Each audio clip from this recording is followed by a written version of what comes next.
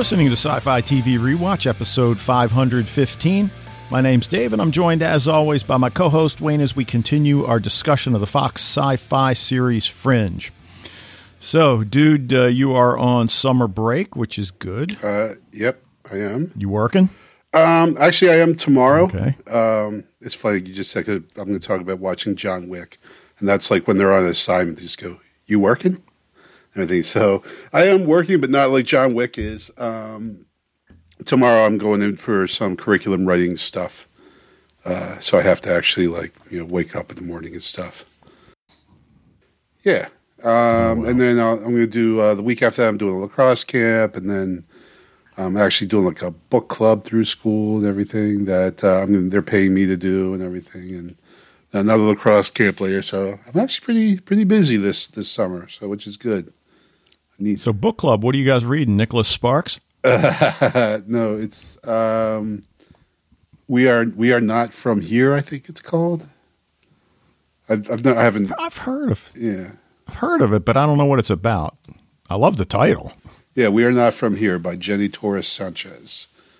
Okay. So I don't know anything about it except that it is, I believe, on the approved list for Howard County schools, and we're going to read it and talk about it. And I guess maybe to see. This might be to see if this book can move on to become a part of the actual curriculum. So I don't know.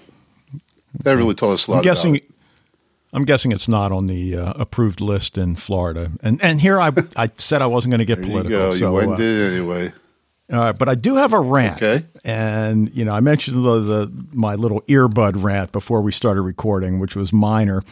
As you know, I'm a Mac guy through and through. I've owned a Windows machine or two, and, I don't want to get into the Mac versus Windows argument at this point. But I've also worked on Macs for a long time. I've, taken care of student computer labs that had no protection on the software on the computer. So, you turn teenagers loose on a machine, anything can happen. So I guess what I'm getting at is I've really encountered virtually every software and hardware problem known to man on Macs. I started in 1984, to be quite honest, with one of the first Macs where the operating system was actually on a floppy disk. That said, okay. I like listening to my podcasts on an old iPod. Of course, Apple makes iPods no longer, and okay, fine. And right. I was just looking it up to see what you were talking about. I Googled it real quick. So, okay. So, with the new, and when I say new, the last couple of years, Apple operating systems, they did away with iTunes and they split it up. You've got music app and you've got a podcast app. All right, fine. But I'm getting all of my podcasts onto my iPod via one of my older laptops that's still running iTunes. Gotcha. Easy peasy. Right. As my wife said, well, when it's new, shouldn't it be easier? You would think. Not with Apple. Yeah. So I had my laptop go down this week, and it's currently in pieces, and now it's to the point where now it's just a pride thing. I'm going to get to the bottom of it, even though I don't really need that computer. But so anybody out there that can tell me how to get podcasts from my MacBook Air onto my iPod Nano, please post it in the Facebook group, and don't tell me to plug it in and sync it. I've tried all the obvious stuff. So I think probably what you need to do is just get a podcast app on your phone and listen to it that way, like the rest of the world does. Well, and that is, I certainly can listen on my phone. I do a lot of my listening in bed, and I guess, if I just put the iPhone under my pillow, I guess nothing's going to happen to it. But so I can do that. But again, that's not what I want to do. I want to do that. And I understand that after a while, certain things are not supported, updated anymore, and you just got to give up the ghost, throw that one away, and move on. I get that, and that might be this time.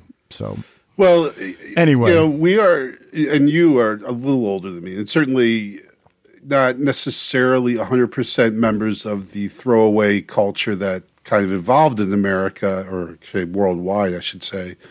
Certainly in the 80s and 90s.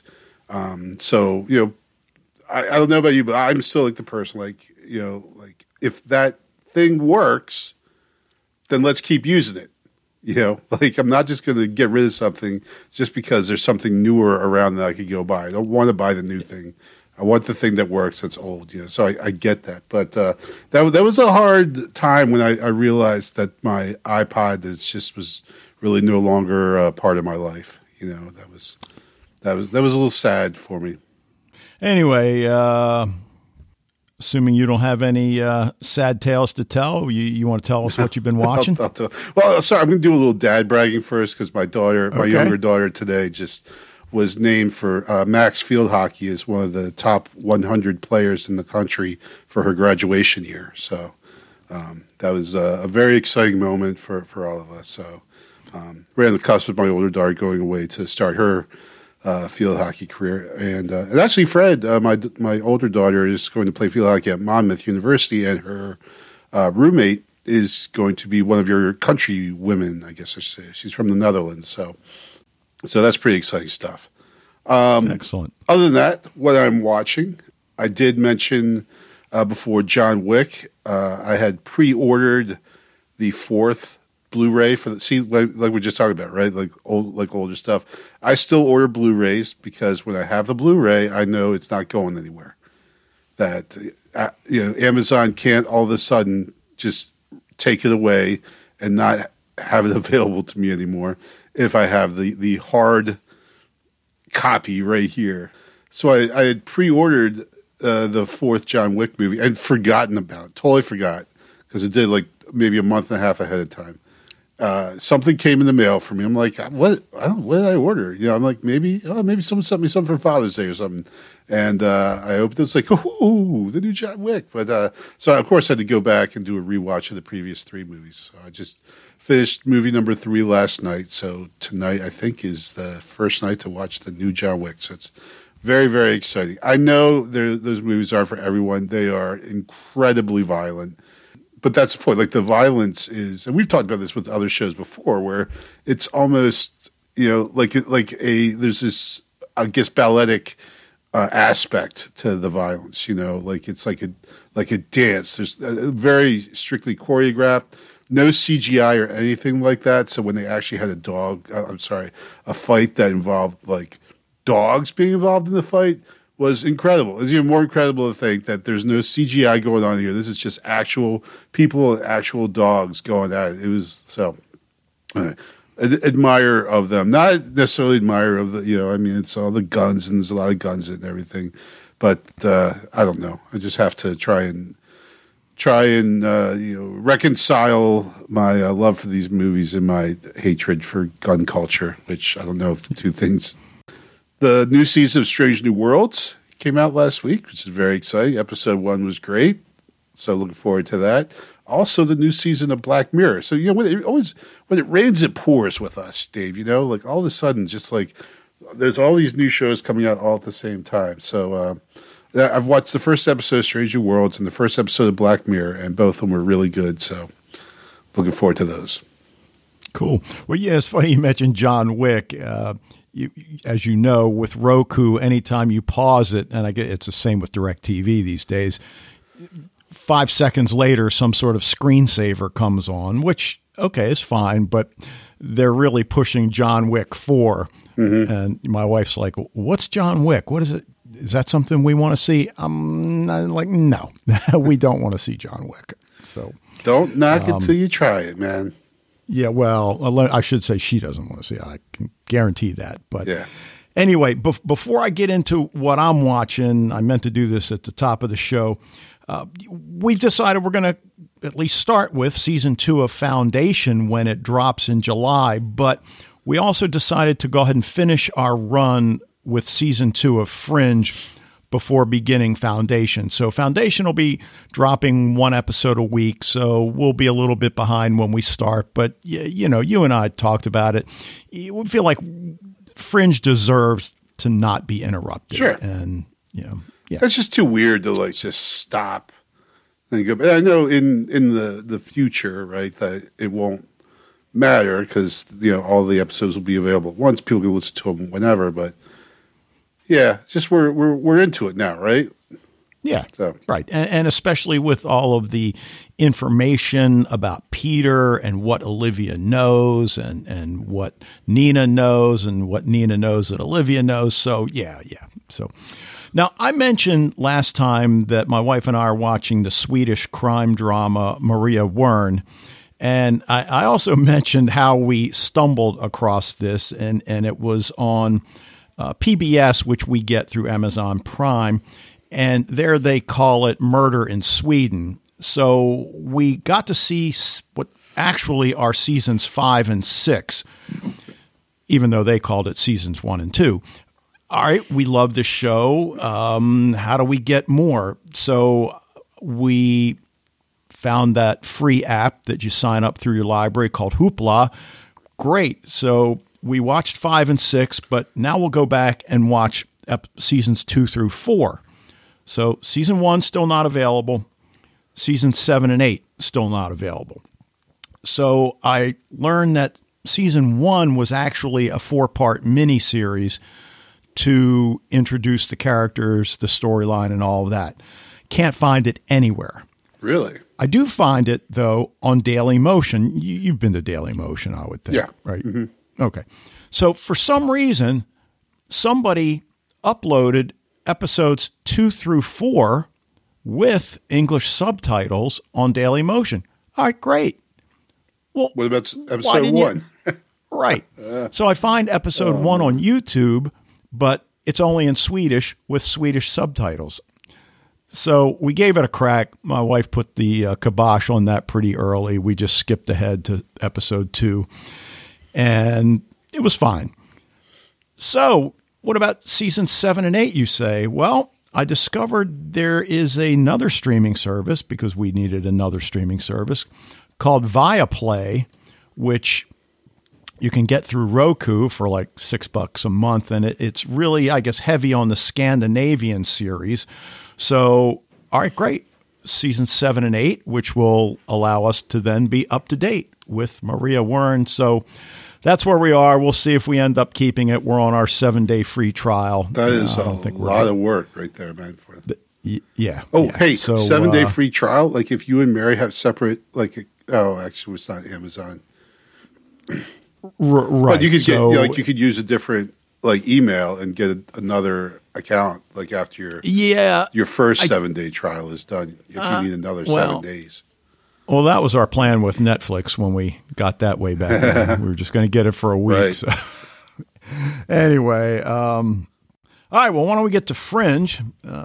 That's a lot of watching, a lot of complaining about technology. So I think I'm ready, you're ready, they're ready. Episode 16 of season 2, titled Olivia in the Lab with the Revolver.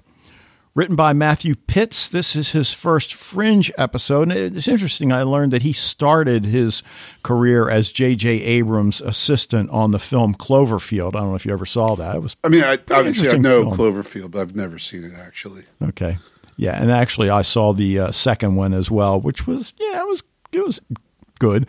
Directed by Brad Anderson. This is his 6th Fringe episode, including There's More Than One of Everything. Aired on April 8th, 2010. So, it's funny. Fred will tell us what he thinks about this episode later in the feedback section. For me, it's really an interesting episode because I get what Fred's saying, and I don't want to jump the gun. It was not one of his favorite Fringe episodes, I think, to say the least. I can't disagree with him necessarily on that one, but it was all right. Right, but there was so much interspersed in, that storyline. And again, it gets back to, all right, how far is too far for our suspension of disbelief when it comes to Fringe. Well, you know, every now and then Fringe will throw an episode at us that really tests how far they can go. I think this is definitely one of them. Right. I mean, you can travel between universes, but you can't contract cancer via touch. Right. All right. That's fine. I get it. But Walter's quote later, I think, for me, says so much about this episode. When you open your mind to the impossible, sometimes you find the truth. We know what he's talking about literally at that point, but obviously we've got that undercurrent of Peter's reality, and everybody knows the truth except Peter. Right. I mean, Astrid doesn't, but obviously Nina does. Yep. And that was a great scene that she has with Olivia. But I just... But not in the lab. Right, not in the lab, not with a revolver. But for me, Olivia's growth is one of the things that really strikes me in this episode. And early on, when she goes to Sam to ask for help, I mean, it's just great because we see she can't sleep. We see her, I think, at least 3 individual instances where she's at her apartment and she's got a drink in her hand. Mm-hmm. And she's not having a glass of rosé. No. I'm not sure whether it's bourbon, whiskey, whatever, but it's what we call caramel colored. Yeah. And she's not falling down drunk. I mean, she's focused on her work, but this just seems so out of character for her. So it's almost like she knows instinctively, I need help. I trust Sam. And again, when we go back to the meetings she had with him in the past, where she was like extremely skeptical about whether or not he was going to be able to help her. And now there's this easy repartee that the two have. And while it's not like she has with Peter, where, you know, there's certainly a flirtatious element, you know, that doesn't happen with Sam. It's like two friends that know they can kind of stick the needle in a little bit, and it's going to have a positive outcome rather than negative. Yeah. Well, I mean, she totally trusts Sam, and we understand definitely why. I mean, like, you know, she was walking with a cane, and all of a sudden he tricked her into walking without one, you know, and so all her disbelief at that point kind of flooded away when it goes to Sam. And you know, I like what Fred said about his name. I don't know if I've ever picked up on that before. You know, his name is Sam Weiss, but it's like like wise, right? It looks like they're wise. He's certainly a wise person. It's very shamanistic type character. Yeah, and I mean, it's clear she needs his help. She's even smiling as she's talking to him. He knows the problem right away is that she feels she made a wrong decision. And, you know, I love that he brings up the reality of her situation, which is you make life and death decisions every day. I sense that's what this is all about. And then she tells him that she agreed to keep a secret. And, you know, he's like, you're a good person. I know that. And that look on her face when he says that, you feel like that's going to be what's going to give her, I guess, the power to do what she feels is the right thing to do. And you know, maybe it is, but a lot of stuff happens in between for sure. Well, that's, you know, that, like, this, you know, watching this episode, really, like, this was happening to me, like, a couple weeks ago. Like, for some reason, I would, like, just, like, at 3 a.m, I would be, like, wide awake, just out of nowhere. And I could not get back to sleep. And that just bleeds over into so much of your life. You know, this, like you're like tired during the day, but, like, you know, you're frustrated, angry. You don't understand why this is happening and everything. So, you know, that's awesome that she actually has, like, you know, a guy that she can go to that can help her out, because it's so frustrating when you're dealing with insomnia like that. It's just the worst. Well, it's not the worst, but it's pretty is pretty bad, and it the frustration you're feeling about it just makes it worse, right? Because the next night you go to bed, you're like, oh, am I going to wake up at 3 a.m. again? And then you do, and that just it just compounds one against the other. So it's great that Sam is able to kind of work her through this stuff. Well, yeah, and then we see later in the episode she's got a drink in her hand, going over files at her table. We see the clock. It's around, I think it's after midnight, and there's a knock on the door. I think most of us, if the phone rings or the doorbell rings and it's midnight, it's generally not something positive. Yeah. So she does what any normal person would do in her situation. She goes for her gun, looks out the peephole, and then she puts the gun aside because I guess she doesn't want to open it, even for Sam holding a gun. I detected you needed company, and he's got the game of Clue, which again is perfect given what it is she does. But he does a certain amount of detective work as well, trying to detect what it is she needs. And which is actually, I don't know if like other countries have the game Clue. So like when Fred was expressing some chagrin with the title, it's because it's all related to this board game that I don't know if it is an international type thing. But if you didn't know, like, that, Clue involved you making guesses of you have like 3 cards, right, in the middle, that one's a person, one's a weapon, one's a room. You have to figure out what room, what person, what weapon. So that's what the title refers to. But I would, when I heard Fred talking, I'm like, oh, Clue might not be. It might just be like, something we have over here in the States, and then that would make this title kind of seem very stupid. Well, I think Alan mentions that they have it in the UK. Okay. With a slightly different title, but yeah, and I think more than anything, he senses she just needed company, and I don't mean to make light of somebody needing company and somebody else recognizing that and putting themselves out, because that's a pretty big deal. But again, given everything we see in the Fringe environment, it's easy, I think, to let that slide. But why does Olivia back away from telling Peter the truth? Because at the beginning, she's all about, I'm going to tell him, Walter, there's nothing you can say to dissuade me. And then we get to the end of the episode, I'm not going to tell him you were right. And he's like, well, okay, but I'm going to tell him. Like, well, okay, so what is it that happens in this episode that leads Olivia to back away from telling Peter? I mean, I'm not really sure. Is it the interactions the two of them have as they're riding in a car? Because early on, when Walter and Peter arrive at the crime scene, and Walter's talking about a father-son skiing trip, and they come upon Olivia, and right away Walter's demeanor changes because he sees the glum look on Olivia's face. Agent Dunham doesn't want to hear about our trip. Yeah.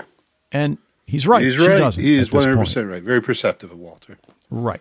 But later, as Olivia and Peter are riding in the car, and we get that great scene where he's like, all right, we need to address the elephant in the room here. We almost kissed, but we didn't. Right. So I don't want to do anything to jeopardize this family unit that we have. So there it is. It's out there. We saw what we thought we saw, which was an almost kiss. Right. And the irony is that ain't what's bugging her. Right. And, and the further irony is not just that he doesn't know, obviously has no clue at all what's bothering her, but that what he says is like the advice she wanted to hear, Like, she's like, oh, right. Yeah. Like, don't break up this family. If I tell Peter the truth, it's going to destroy this family. And he just told me that's what he doesn't want. So, that throws kind of like a wrench in her plans here, Makes her question more whether, because she's not sure, right? She thinks I would, like she even says, I would want to know. Okay, good point. I probably would too. But is that the right thing to do. Like, she's struggling because she wants to do the right thing. And that's not always an easy thing to figure out.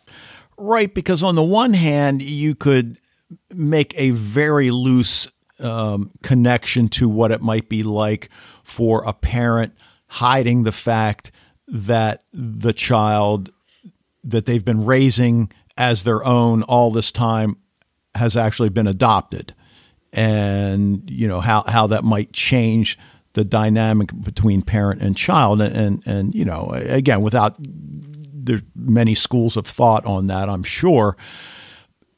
This is way worse, and we get that, and she gets that. But Walter, you saved his life. He'll understand. And without thinking ahead, because, look, and we talk about, well, we remember this, but we don't remember that. I mean, I think we can kind of conceive of how Peter will react if and when he learns the truth. And it's one thing for Olivia. She hears this story and she's not Peter, right? So that's one thing. She's having this story revealed to her as an outside observer. But Peter is not, right? When Peter hears this story, he understands that this is something that was done to him. And who knows how he'll react. I mean, she's right in thinking that, well, most right-minded people, considerate, thoughtful people would understand everything that Walter did, was, he didn't do it out of, selfishness or slightly out of pride, but he could leave that part of the story out. That he did what he did to try and save Peter's life. He had no intention of bringing Peter back. It's just how things kind of worked out because it was a very, a specific, unfortunate set of consequences and circumstances that took place. But, when it's your story and you're learning that you were taken from your original family, as we mentioned before, too, there's probably like tons and tons of things, including Walter having to convince Peter that what he is thinking or what he is experiencing before was not real, that probably had an impact on Peter back then. He's probably not too pleased about. So, I can see how it could go either way. Yeah. And, that whole idea of how they gaslighted him as a child, or did they just blame it on the fever and that sort of thing, which is probably far more likely. But once they get to the medical examiner to check out the first body, and the ME is a former student of Walter's and is just ecstatic to, reconnect with his mentor. Your father's a great man. And again, it's one of those little things in this episode that for me is not so little, and that, okay, fine, the premise of the crime, and I'm making air quotes, is relatively preposterous. All right, fine. We could say that about a lot of things in Fringe, the X-Files, any of a number of this genre of show. But I think that the writers are trying to get the point across, particularly to Olivia in the moment, and perhaps Peter for the future, that your father's a great man. And that, as you said a minute ago, his intention was not to steal you away. The situation, led to some unforeseen consequences. And, here we are 30 years later, and, what to do about it. Who knows? Olivia drops Peter off at home, and he's like, you want to come in? Well, what does he say? Noodle about or something? Noodle it out or noodle it over or something like that. Right. And get a pizza. And he's, the look on his face, I don't think he thinks there's a chance in hell she's going to decline. And when she does, we understand why she does. But he doesn't. And he doesn't. And he takes it in stride. Now, to be fair, we do know she hasn't been sleeping. That was true. she's been consuming, I don't want to say a fair amount of liquor, but I don't think a fair amount. To judge her too much on that, but right. I mean, she turns down the offer of a beer at 6:30 in the morning. Right. See, she had and then when problem, she gets the call, then that would have been the part where she showed it. Right. But, I mean, their relationship, Peter and Olivia, it's getting better. And again, he, like we said, he has no idea what the real problem is. The kiss is not the problem. So it's all about her working this out. And that's what she's got Sam there to help her with.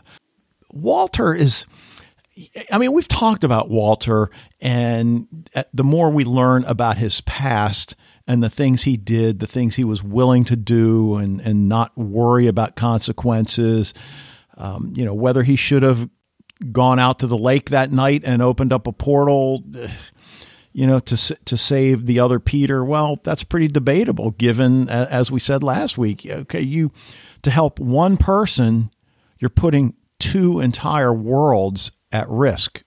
Yeah. Yeah. That's a tough sell. It's a tough sell to continue saving the person. Right. Right. Exactly. And, so this is a scientist. So does he do it out of pride to see whether I can do it? Because I'm pretty damn sure I can. There's a fair amount of that going on. Yeah. So, so then we go through again, and I understand the problems with this episode where, the preposterous nature of the story. I'm pretty sure cancer can't be transferred via touch. Yeah. Oh, but are you familiar with Chi, the touch of death? Yeah. Walter, that's not a thing. Well, it's a very funny Simpsons episode where Bart takes karate lessons and he's taught the touch of death, which just really has his thumb and pinky finger that he kind of waves at someone making a noise, and then of course when he goes to use it on a bully, he gets beat up. It's pretty bad. Oh. So, but other than that, I've not really heard of the touch of death. So yeah. It's funny you mentioned The Simpsons because I what cultural reference doesn't make its way onto The Simpsons? Very little. Yeah. Somehow my wife was reading about Queen Victoria and her famous comment, "We are not amused." And of course that made its way into The Simpsons as well as Monty Python from back in the 70s. So, well, and that great Doctor Who episode where the Doctor and I think Rose go to the back to Victorian England. They meet Queen Victoria, and they keep asking her, like, does that amuse you? They're trying to get her to say it the whole time. She never does. It's so funny. Oh, nice. Yeah. I forgot about that. Yeah, it was great. Yeah. It's so funny. Well, we've talked a lot about memories and the issues that characters have with memories. And we've talked about Olivia as a Cortexiphan child and now as an adult and her inability to remember that portion of her life. Well, apparently the others don't remember it either. I mean, why doesn't the lawyer in the opening scene remember Jacksonville? Fine. Maybe you don't remember this guy. I think he tells her his name is Neil at that point. I kept calling him Neil in my notes. I forget. It's something James Heath. Eventually that's his real name. Yeah. Right. Well, I think she probably didn't remember it because she was still so concerned about when they stole the Declaration of Independence that kind of shoved all the rest of that out of her head. All right. Now, I know what that's a reference to. The actress, Diane Kruger. She was the... that's Diane. That was Diane Kruger? That was Diane Kruger, yeah. Oh. Yep. Okay. I'm thinking all right, she looks familiar, and I didn't look her up. Oh, my God. Okay. Yeah. Very... Must have been early, because she's done some big stuff since then. But, that was awesome. It's one of those things that obviously I didn't catch it back then, because I don't even know if the National Treasure movies had even been out yet. Probably not. Obviously, she It's just you don't go to Fringe after doing National Treasure, right? But yeah. Oh, bite your tongue there. But okay, now this is not a political rant. It's just a comment on something that I saw tonight on the news as commentators are talking about Donald Trump and what his defense is going to be. That I was the president. These documents are all mine. And one of them said, so like in National Treasure, if he just says the Declaration of Independence is mine, I'm taking it. Yeah. Can he get away with it? Well, I think I know we said we wouldn't do politics, but I just had one thought. It's going to be difficult for Donald Trump to stand in the courtroom and say, everything the prosecution has said about me, they're lying. It's all made up. It's a witch hunt. I don't know how well it's going to go over with the judge. It goes over really well with his base. I don't think it's going to work with the judge. And so far, when that's been your defense for everything, it's going to be tough to throw that one out in the courtroom, Right. Anyway. But back to the Cortexiphan kids and not being able to remember their experiences at the school, where they were, being experimented on. The other interesting thing we learn about this lawyer is that she basically works to protect those who couldn't protect themselves. And that's the core of Olivia's issues with Walter. I mean, aside from the fact that, she's learned the truth about Peter. We were defenseless children, and look what you did to us. And it's almost as if this lawyer, maybe she doesn't really remember the specifics of what was done to her in Jacksonville and the trials. But instinctively, I know I need to help people who can't help themselves. And that's apparently the career she's made for herself. Well, and that's even later. Sam tells Olivia, he says, you're a soldier, a protector. So we see that theme throughout. Right. And, whether or not we're going to revisit the Cortexiphan kids, that's one of those things I don't really remember. But I sense we will because we need to learn, who's trying to activate them. Right. And then the other thing we learn is that there were trials in Worcester as well as Jacksonville. And I don't know if we knew that before. Maybe we did, but I don't remember. I don't know. So I can't remember. So that's a lot of kids. I forget if they said a number. I feel like 40 sticks out in my mind, but but next you got to say like Worcester. Yeah, exactly. Can't say the R. Right. So I'm assuming we'll revisit that somewhere down the road. I almost don't see how we can't. Well, yeah, the Cortexiphan definitely is. I mean, they have to come back to this, right? I mean, these kids were, basically being trained to be, soldiers in this quote unquote war between the two worlds. So, and we know that that's coming, right? I mean, obviously it's coming. So, yeah. Well, we mentioned Clue and Sam bringing the game over, and he mentioned something about a difficult time forming relationships, and that's the light bulb moment for Olivia. And the next thing you know, she's knocking on the bishop's door in the middle of the night. Peter's wearing a bathrobe when he answers it. And she's got that list of kids from her Jacksonville days from, I guess she probably copied them down from the wall where, they were making marks for how tall each child was. Right. But then the question, all right, why is he killing Cortexiphan kids? And, obviously that's a question at that point. We learn that, we do learn why he's killing them. And it's on the one hand, we can say, well, it's selfish on Neil's part or James's part, which is certainly true. But I guess after you kill your sister so you can get better, it gets easier. Right. But see, that one, he was an accident, right? But all the others are very purposeful. So, this guy is he's a straight up serial killer, and he's so in the end, when he's like, we're supposed to, after they capture him, finally, we're supposed to feel some measure of sympathy for him. I have none.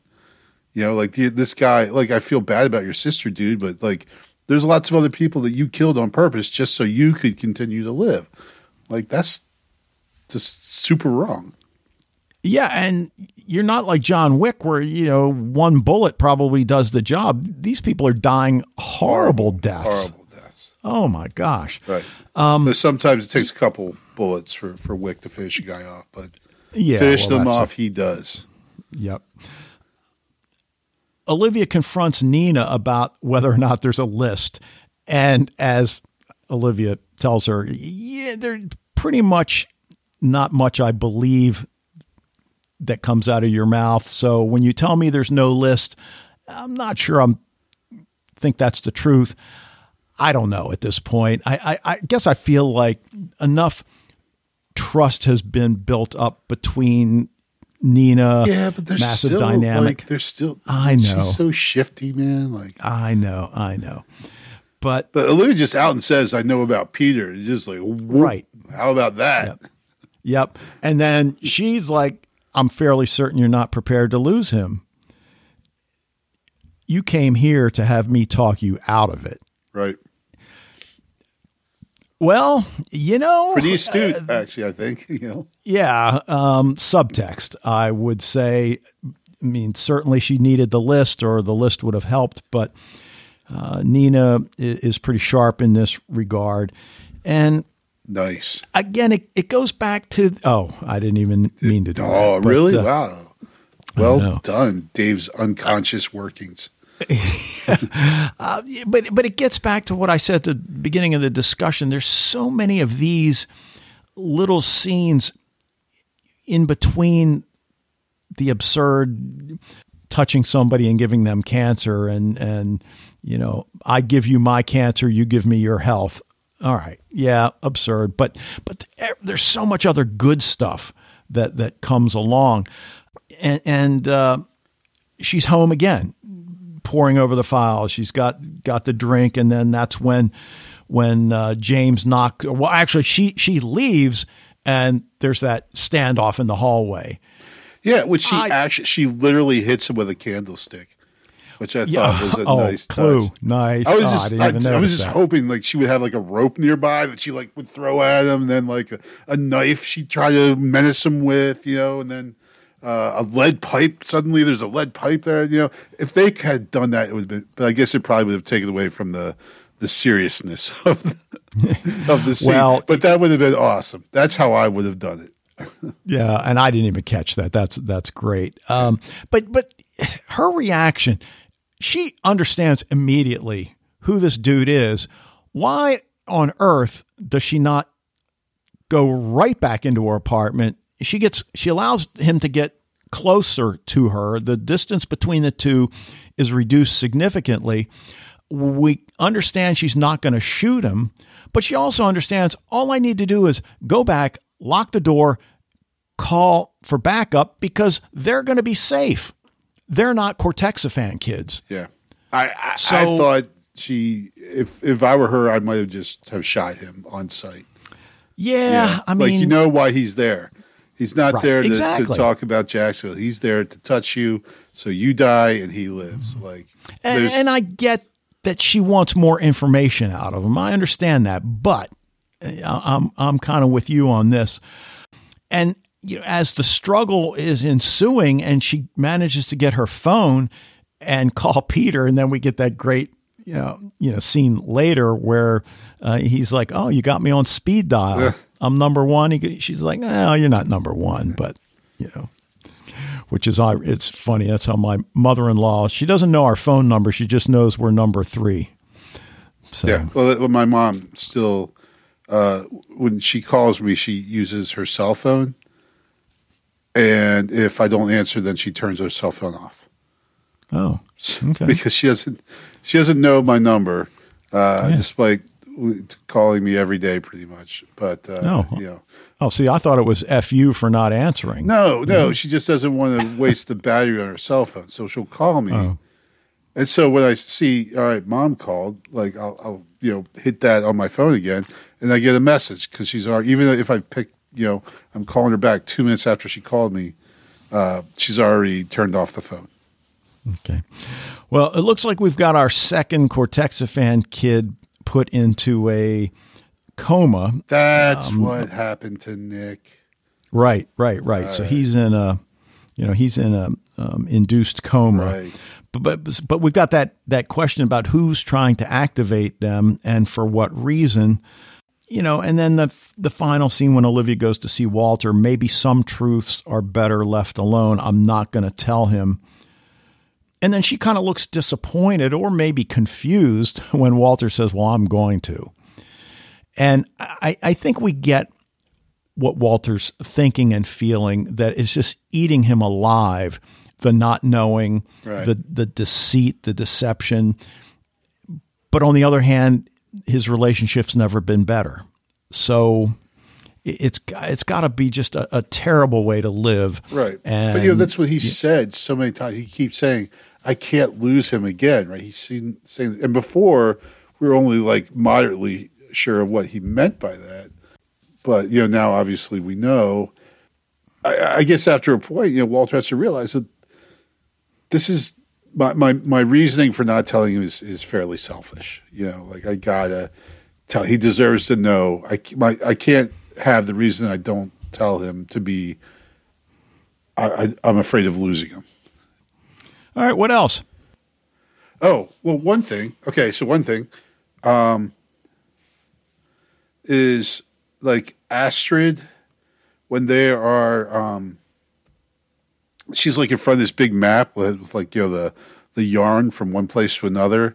And I'm pretty sure she has Miranda's picture in her hand that she's posted on the map, but she puts it like right in the middle of the country, like probably like around Ohio or Indiana or something. And Miranda was killed in Rhode Island. Like she's not even geographically, she's nowhere near.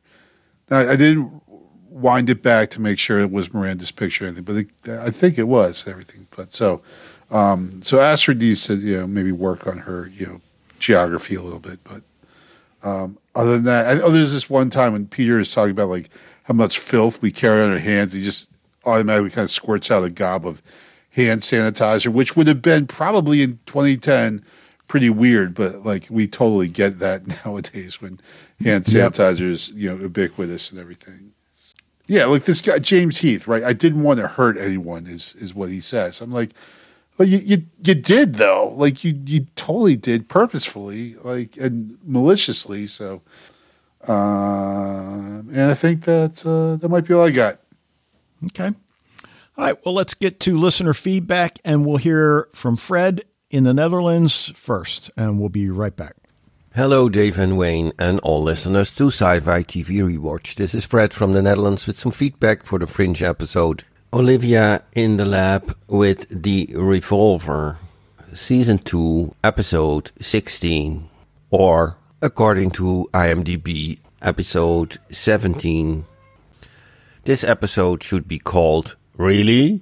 It already starts with the title. Crazy title, and I don't get it why this is the title. And as you know, I often say, okay, it's Fringe, but this is even for Fringe too crazy. Being touched, getting cancer, being dead within 1-2 minutes. And although Walter says to the pathologist, who he taught as a professor, keep your mind open to the impossible and you sometimes find the truth. Well, okay, but this is going too far. And that you can find the origin of a cancer, especially if it's so widespread, with an ultraviolet lamp, hello, and that you then even can find some prints from that. I mean, some fingerprints. Also, really, really, really? I'm okay that this guy targets Cortexivan kids.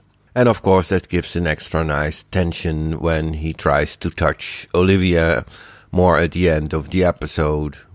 What I do like very much is the interaction between Olivia and this Sam Weiss. Weiss is of course in German white, but Weiss you can also pronounce it as a wise man, and I think he's very wise. I think I will give the episode a B, or perhaps, because of the Sam Weiss piece, a B+. And that will be all for this time. Really? Fred giving feedback for only 2 minutes? This is an indication how much really this episode is. Fred, I agree about the meaning of the title, although I think you explained it a little better and gave me more of a sense of what it actually means when we consider the game of Clue that Sam brings by. We've talked about the premise, and I guess, like we said, what's going too far on Fringe? Yeah, maybe we've reached that point. Is there such a thing? Is the question, really, I think. Yeah. Is there too far? I don't know. Yeah. Now, you talked about his Wise connection. Anything else about Fred's feedback? Yeah, I just especially the science stuff that Fred picked up on, I obviously did not. Like, for me, like how they were like getting his handprint and everything, I'm like, oh yeah, that totally makes sense. That seems perfectly reasonable. But just shows you my lack of scientific education there. So I would imagine if anyone had just like a modicum of scientific knowledge, watching this would be almost probably intolerable. It was so, it was out there for me, like, who doesn't really know all this stuff. But yeah, I can imagine. So, okay. Anything else? I think that's it. Okay. All right. Well, let's hear what Alan in England's got, and we'll be right back as well. Hello, Sci-Fi TV Rewatch people. This is Alan from England here with feedback on the latest Fringe episode, Olivia in the Lab with the Revolver. What I'm watching? Well, over here, we've been watching the continuing fallout from a large populist recent, larger-than-life blonde leader who divides opinion, who refuses to accept ever having done anything wrong, thinks he should still be in power with a vocal but minority support, and blames any accusation of him as a witch hunt. I'll just leave that there. Finished reading Brave New World. Really excellent book. Glad you recommended it. And I could map many of the notes to the TV series, although not necessarily in the same order they appear in the book. Also, in the TV series, I didn't pick up so much on the names as references to historically important figures. In the book, one minority character is somebody Trotsky. Bernard is Marx. And she's not so much Lenina, but Lenina. I guess the Ford founder is he of the first production lines, now being applied so directly to humanity, and rather famous for the Model T. And again, in the book, they have the image of crucifixes with the tops lopped off to make them look like a T symbol. Sadly, it didn't have Gary in it. I've seen the first 4 episodes of a 6-part series called Chosen, made by the people who make Rain, that Danish sci-fi series. And so far it's pretty good. Excellent leading character who definitely gives as good as she gets and definitely gets all the best lines. And I've watched the first episode of Season 2 of Strange New Worlds. Excellent as ever. I keep expecting certain characters to drop dead, knowing they need to be eventually replaced, ready to join up with the original series. I'm sure the makers are starting to tease me with that. I was sure somebody was going to get it, but nope, they've survived for another episode. I've also just watched episode 1 of Warrior Nun, which for some reason I thought was set in South Korea or something, but looks like it's in Spain. Again, really excellent episode. I'm now just trying to juggle all the different things I'm watching at the same time. To Fringe, Olivia in the Lab with the Revolver obviously sounds like that game Clue, or Cluedo as it's called in the UK. When that Neil character talks about tracking down some of the kids he went to school with, I'm immediately reminded of Olivia's school and that episode where somebody else was trying to locate other kids from that same experimental area. That infection strikes that lawyer insanely quickly, giving us that classic Fringe effect just before the credits, which have gone back to the regular style. Olivia's back to Sam Wise. I'd actually forgotten about him, as she's questioning her judgment about keeping the secret about Peter. Classic Walter story about the secret skiing backside trail, and he tells Peter it isn't for the reason you might think, and then when he describes it, it's exactly for the reason you would think, just as they run into Olivia. I wonder how many takes it took until the timing of that was so perfect. Walter finds a fan in that student, now doctor, and he finds the starting point of that disease with that black light. Olivia's trying to keep things friendly but professional with a certain distance with Peter, but she still isn't sleeping. We, like Olivia, have great sympathy for Walter's actions now in saving Peter. Now we know the full story, but she can't continue with that secret, or at least not for too much longer. Contagious cancer definitely wouldn't be the strangest thing they've seen, as they remark. And that guy really seems in a bad way, but at first it doesn't appear to have an evil intent, although Walter's theory of tantric chi exchange would indicate he did know what he was doing. Love Peter's little speech about staying together for the sake of their little family unit, including Walter. Sam Weiss turns up, and although not displaying excellent prowess at Clue, dials his detective skills up to 11 when profiling Olivia, especially about the bland clothes, and with the taller than I appear remark, which seems rather contrived, but triggers Olivia to remembering names from that height chart from the Cortexiphan subjects. Olivia begins some verbal sparring at Massive Dynamic, but Nina's more than a match for her. Olivia identifies the subject about 5 seconds before he turns up at her place. I like that standoff moment as it then develops into her fight for survival. Olivia in the apartment with a lampstand. And then Olivia in the apartment with a candlestick. At the end, Olivia tells Walter that maybe the secret should be kept, just as Walter then says he's decided to tell Peter himself. It's a blend of Monster of the Week, but framed within the overarching story of the likely imminent disclosure of Peter's history. Another great episode. Take care, Alan from England. Alan, I'm going to have to check out The Chosen. Not The Chosen, just Chosen, I believe. It's run across my purview for sure, and I'm not sure if the reason I haven't investigated further is because of my experience with the novel The Chosen, which I'm sure you taught at some point, I would think. No? I don't think I've ever done The Chosen, no. I know we had it in our room. I always did Night every year, so... Okay. Yeah, I mean, it was a great book, but I don't necessarily want to see a series about that. But I get, Alan, that this is not that. Now, we did have the observation of Olivia's dark clothes back in, I believe it was the Nick Lane episode, when, they talk about their instructions were to just have black, navy blue, just totally neutral colors. But I don't even think they have any tan or anything like that. Just really dark, solid colors. So yeah, and Sam mentions that to her. I don't think I've ever seen you with a primary color. Which that's a funny now line. You wonder whether down the road we will, because even when she's going out on a date, she's got the cool leather jacket, but it's black. Mm-hmm. She's got the cool pants, but they're black. And that, no white blouse or black. Yeah. Anything else about Alan's? Well, I love the comparison between Boris Johnson and our American albatross in the beginning. Oh, nice. Yes. Nicely done, Alan.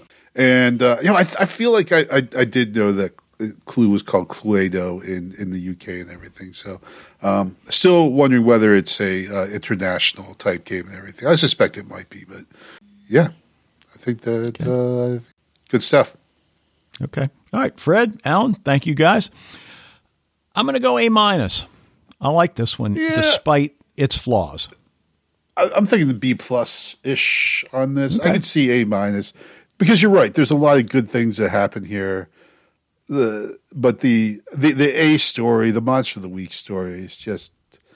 I think the problem is it's just so pushed to the background. Like why? It's almost like why have it, Right. Like why have the guy running around giving cancer to people? Like, does that help bring out any of the rest of the elements of the story? I'm not so sure, So right. I don't know. Yeah, I mean, it does get to be a little absurd. I mean, when you certainly could focus on Walter's son, not really his son, brought from a parallel universe, But I guess you need some action. You need conflict in there somewhere. So I get it. They could have had maybe there's a kid going around breaking windows in Olivia's neighborhood. And they're trying to figure out who it is or something, something that'd be a little bit more plausible. Yeah. All right. Well, we'll go A-B+ on this one then. So sounds good. All right. Well, I guess that will do it. It's it's funny. We get these shows. It's been a while where the episodes are 60, 62 minutes, and we've talked about this before as podcasters. We have our taking notes phase. And it's almost like you can't really enjoy the episode while you're taking notes, which then, of course, leads us to want to do a rewatch once we've got the note phase out of the way. And you do it the opposite way, right? You watch it straight through the first time. Yeah. And take notes on the second because viewing. because I pick up on stuff better the second time. Okay. Around, yeah, that probably makes more sense. The notes part, though, you're right. It's not like fun. Yeah. But, when there are these 44-minute episodes, back in the day, I think now in American TV, we're down to 42-minute episodes, I believe. It makes it a little easier. And like we've always said, fight scenes are always easy as well because you don't have to take too many notes during a fight scene. Right. Fight scenes and sex scenes, but we don't get too many sex scenes in Fringe. No. So, all right. Anyway, let's go ahead and leave it there. That'll do it for this episode of Sci-Fi TV Rewatch. Thank you for joining us. Love to hear what you think about Fringe, anything going on in your genre world, whether you're going to follow Foundation when we pick that up later in the summer. Check out the Facebook group if you haven't already. Sci-Fi TV Rewatch at gmail.com is the way you can contact us. We'll be back next week to talk about the episode titled White Tulip. But until then... Hey, Dave, moving my, recording equipment all over the house because now we have all of our children are back in the house. So it's not easy to find a place to record. I was up in my one son's room, but it's a freaking disaster area up there. I come down the basement where my other son resides, and it's not looking so great down here. But the more I look at this place, I just want to clear all of this out because you know what? I've always wanted a billiard room.